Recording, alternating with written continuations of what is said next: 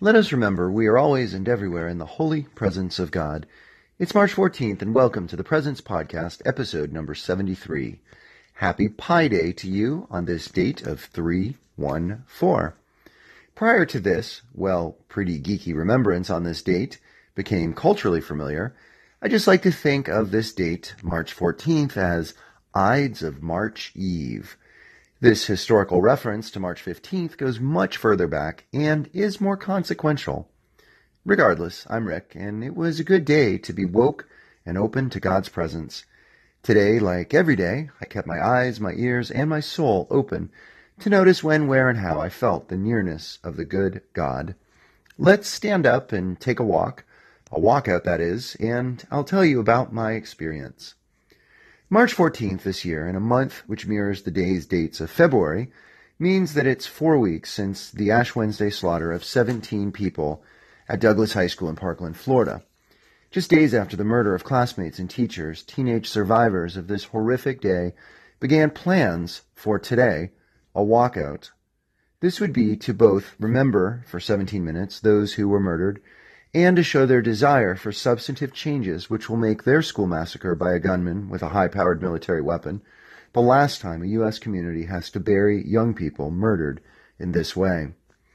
And so this day came, and the reports I saw said more than 3,000 schools of all levels observed some form of stopping classes for this remembrance, demonstration/rally.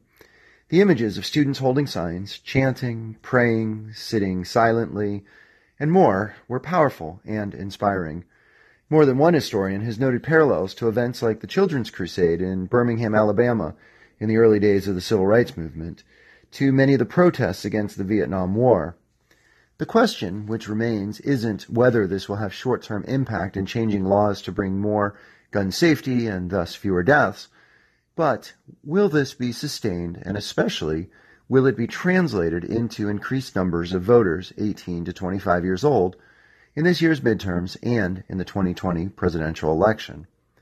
As we are seeing in the results yesterday night in the special election in Pennsylvania, every vote truly counts, as the margin in that bellwether contest is just 627 votes, as I write and record this, out of a total of almost 230,000 votes cast.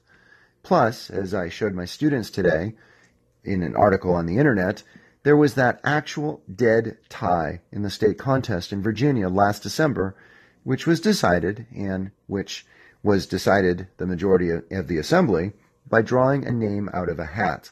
A bowl, actually. I felt God's presence today in the way the school at which I teach honored and participated in the walkout.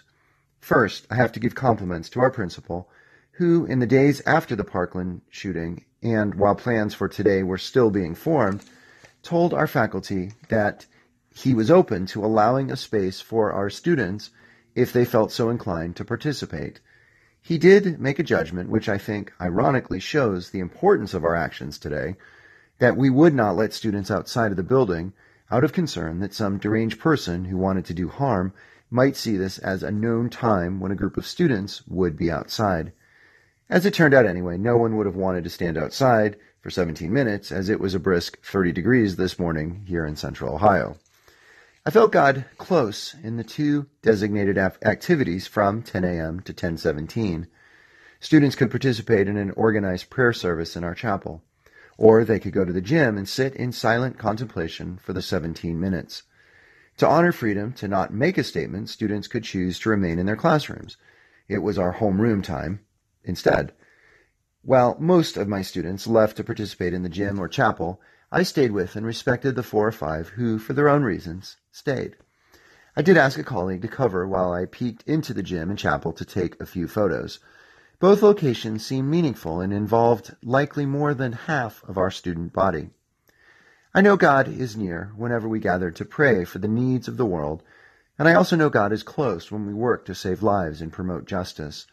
God was also near in some post-10 to 10:17 activities we did around the school.